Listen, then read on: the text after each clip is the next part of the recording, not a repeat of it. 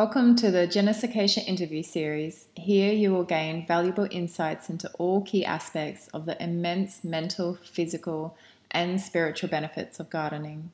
I will be talking with some truly incredible and insightful humans, masters of their crafts and passionate about their life's work.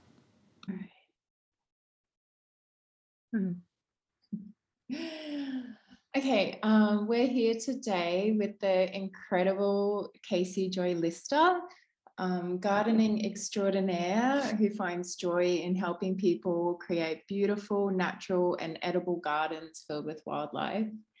Casey lives in Perth and has created a luscious, thriving, magical garden from scratch, filled with visiting beneficial insects, stunning flowers, home for wildlife, and an array of delicious edible plants and herbs.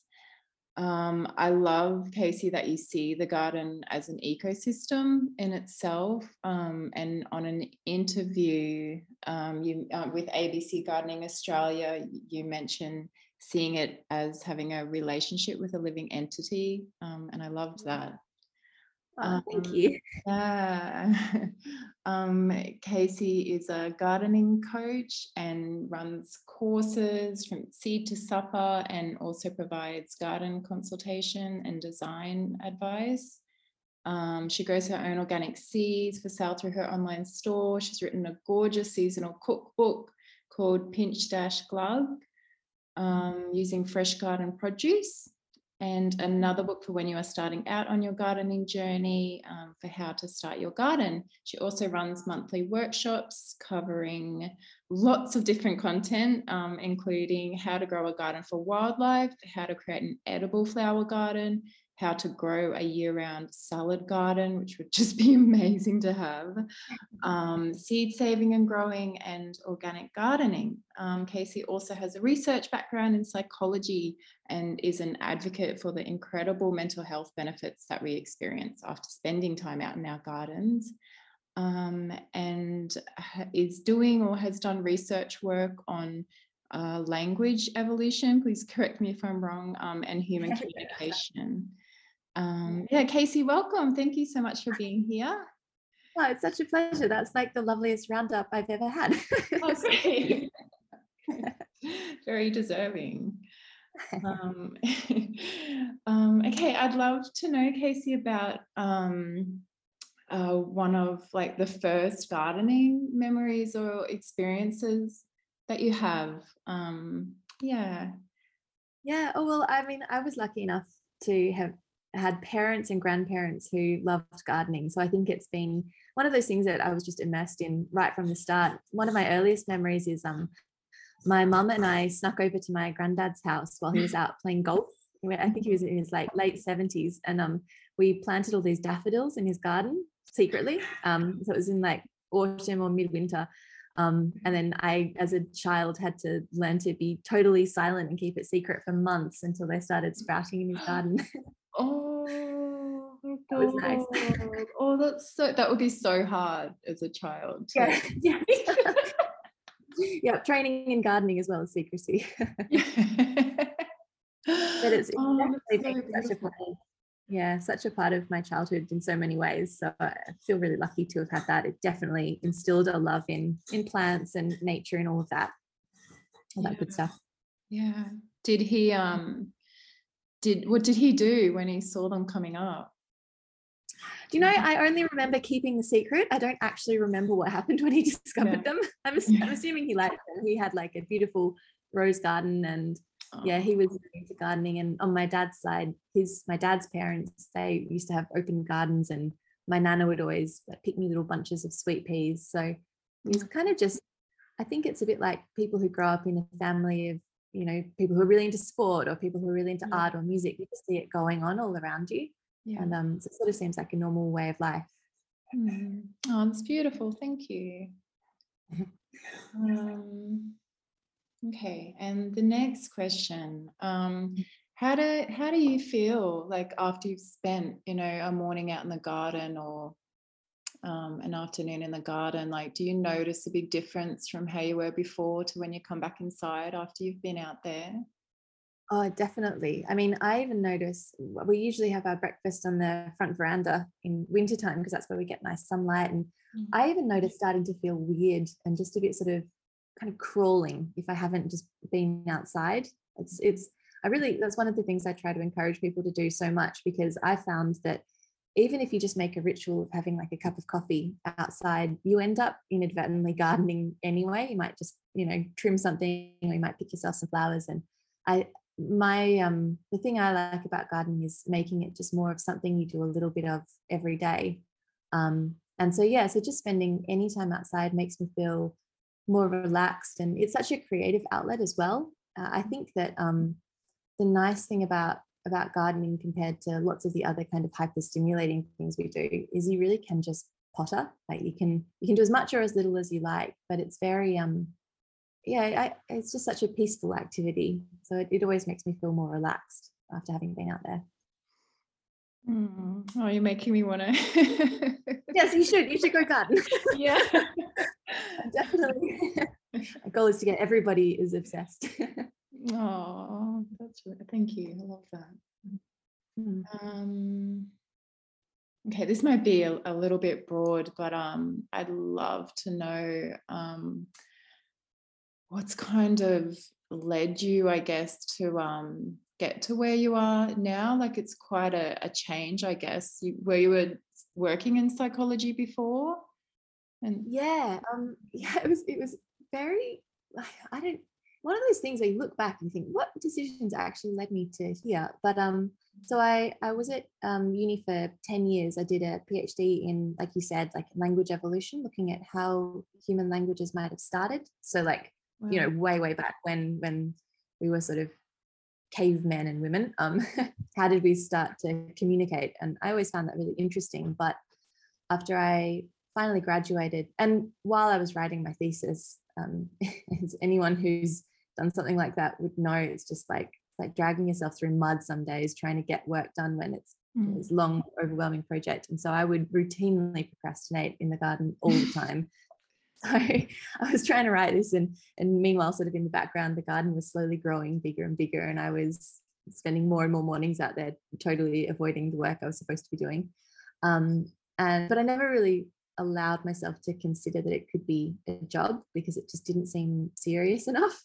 And it wasn't like there was an easy name to attach to it. Like people still ask me what I'm doing, and there's this long pause where I try to work out how to frame what I'm making my work into. And then when COVID hit, so at that point I was still working in academia as a researcher, but COVID hit, and it's sort of a number of the projects I was going to be working on became kind of impossible because they required travel to remote communities. And I thought, this is just the excuse that I've always needed to give it a go, doing something different. And at that point I was already I'd already written a couple of cookbooks and was posting about gardening and writing a gardening cooking blog and all that. And I just decided to, give myself the sort of treat of trying to see if I could turn it into what I do, because I just love it.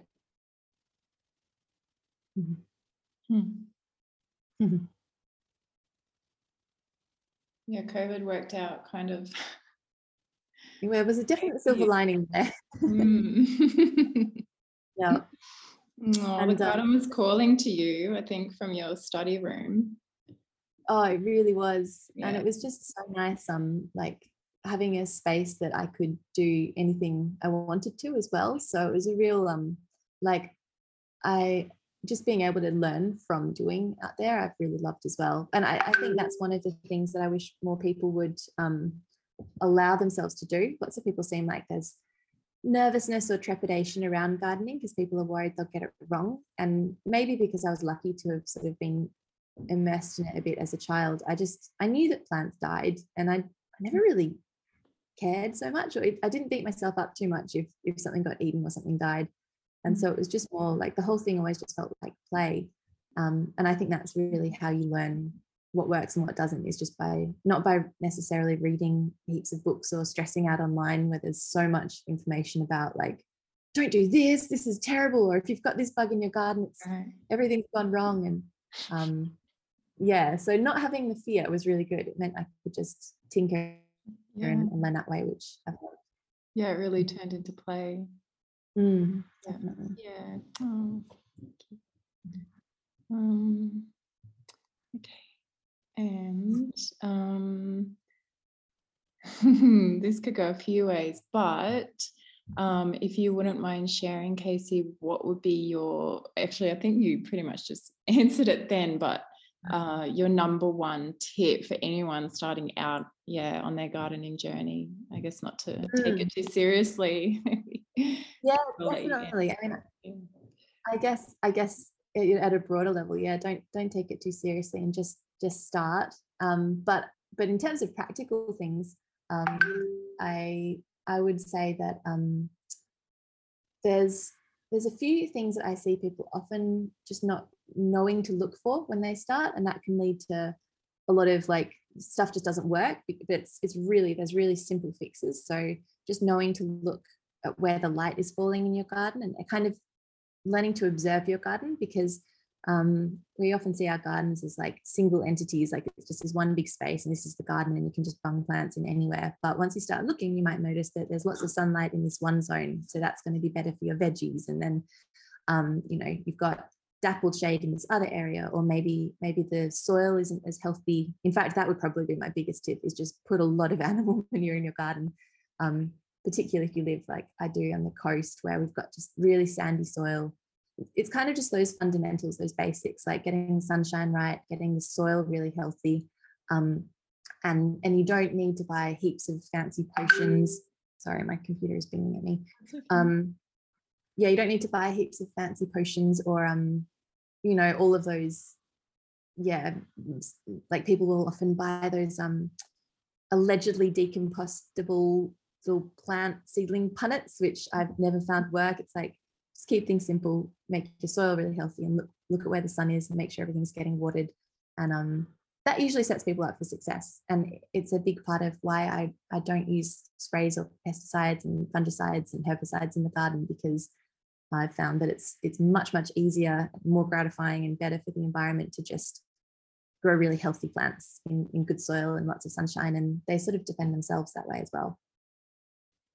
Okay, perfect. Thank that answers your question. I think that was so that it just makes it feel so easy, because you're right, you do get online and it's quite overwhelming and intimidating, and it makes you question yourself and not even want to begin. But just the thought of being able to go and stand outside and, like you said, just look, where is the sunshine coming in, and good healthy soil, and thank you. That was very helpful, very, very, very helpful.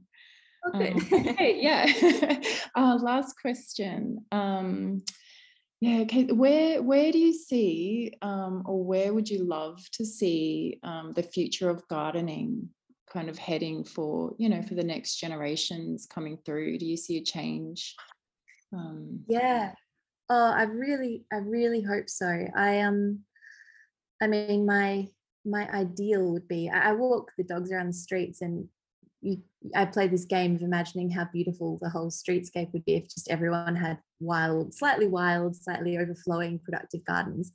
I think that I feel like we've been quite alienated from the natural environment. We have climate controlled houses, air conditioned cars, and we go to offices that are, artificially lit. And so because of the way, I guess, our society is constructed, we're pretty detached. And I think that's one of the reasons why people are slow to become terrified of climate change and declining insect populations and other things that are that the environment is being negatively impacted by.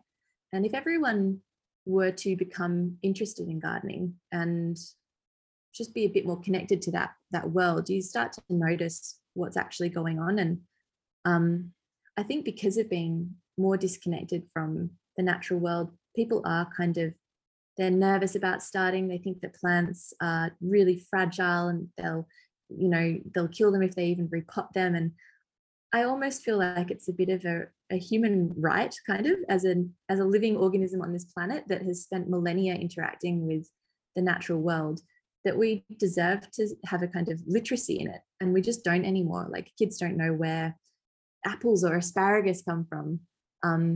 and once you get into all that stuff, it's, speaking for myself personally, I guess, it's so addictive. It's just the loveliest thing, going outside and realizing you've planted like a fennel plant and it's flowering and you can eat the flowers, and then there's bees and wasps on them, and or you plant something else and it gets covered in aphids, but that attracts ladybirds into your garden. And I think that feeling of being connected to nature, even in just a little microcosm of your own backyard, is something that I wish a lot more people had. And I think there would be so many benefits, like far-reaching benefits for mental health, for like rebuilding insect diversity and having little safe spots for local birds. Because that's one of the other things, is as our houses get bigger and our gardens kind of shrink, there's a lot less, like these birds and insect populations will have just the odd tiny island of garden where they can visit. But if we all had stuff like that, even in a small garden, you can provide pollen for pollinators and food for birds, and we just fundamentally alter the landscape of the place we live in. And yeah, that's what I'd love to see. And I guess the way to get there is for more people just to start feeling confident and motivated to grow a garden. And I just don't know anyone who's ever regretted it. It's the loveliest hobby ever. Oh, that oh, you made me quite emotional. Yeah, my God, you just absolutely hit the nail on the head. Like, could you imagine a world like that? Like, It would be so amazing. I've had people in my Seed to Supper program who it's like their first time growing fennel, and one of them, she sent me a message saying, like, look at all these bees. I've never seen so many bees in one spot.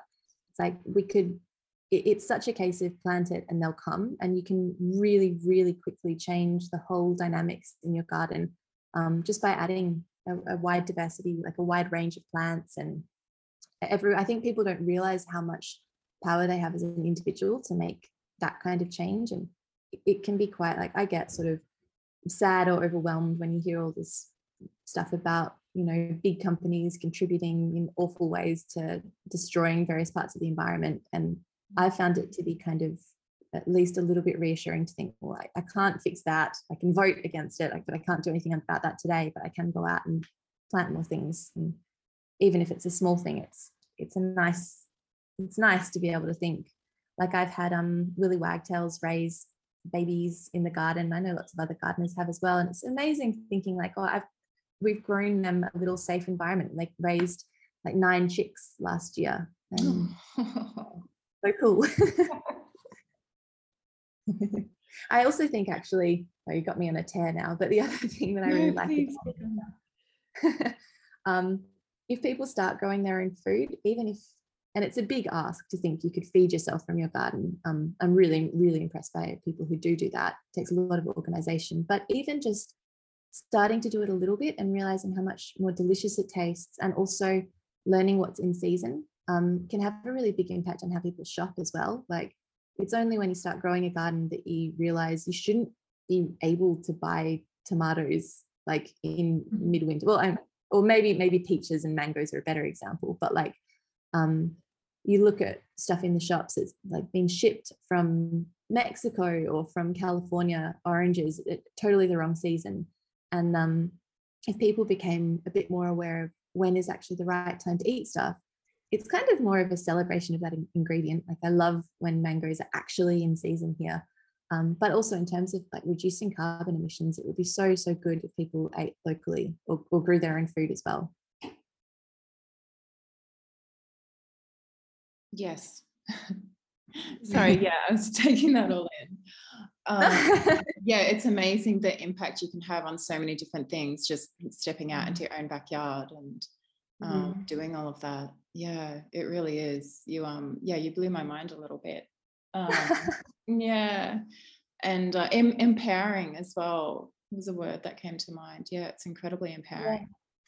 Yeah, for people to know they have that. I mean, when COVID happened, all the plant nurseries around here were just empty of all the vegetables. And I hope some people stick with it after the pandemic's over, like, keep growing your own stuff, because I think it was that scary realization that there are chains, and if they break down, like, you know, you might just not be able to get something from the shops. And I mean, I'm full of admiration for all the farmers and people who actually provide us with food, because it's really, really hard. But there's something nice about just being able to walk outside and think, I grew this lettuce like right here in my garden, and now I'm going to eat it for dinner.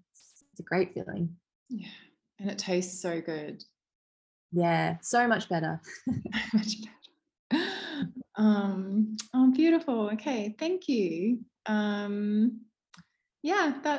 That's our I won't take up any more of your time. That's yeah, you have no I idea could what talk that means to me. Thank you.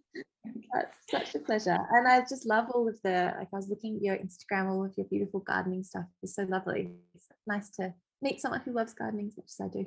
Okay. Thank you, Casey. And where is the best place to find you? I know you've got your website and your Instagram at caseyjoylister.com. That's the best place if you want to check out my blogs and guides, or if you want to join up to one of my workshops or join my gardening program, Seed to Supper. So that's how I'm teaching as many people as I can to grow their own food, which is really fun too. And yeah, Instagram was Gardening with Casey Joy. Perfect. Yay. Okay, thank you, Casey. Thank you very much. So nice talking about all of this with you. Yeah, great.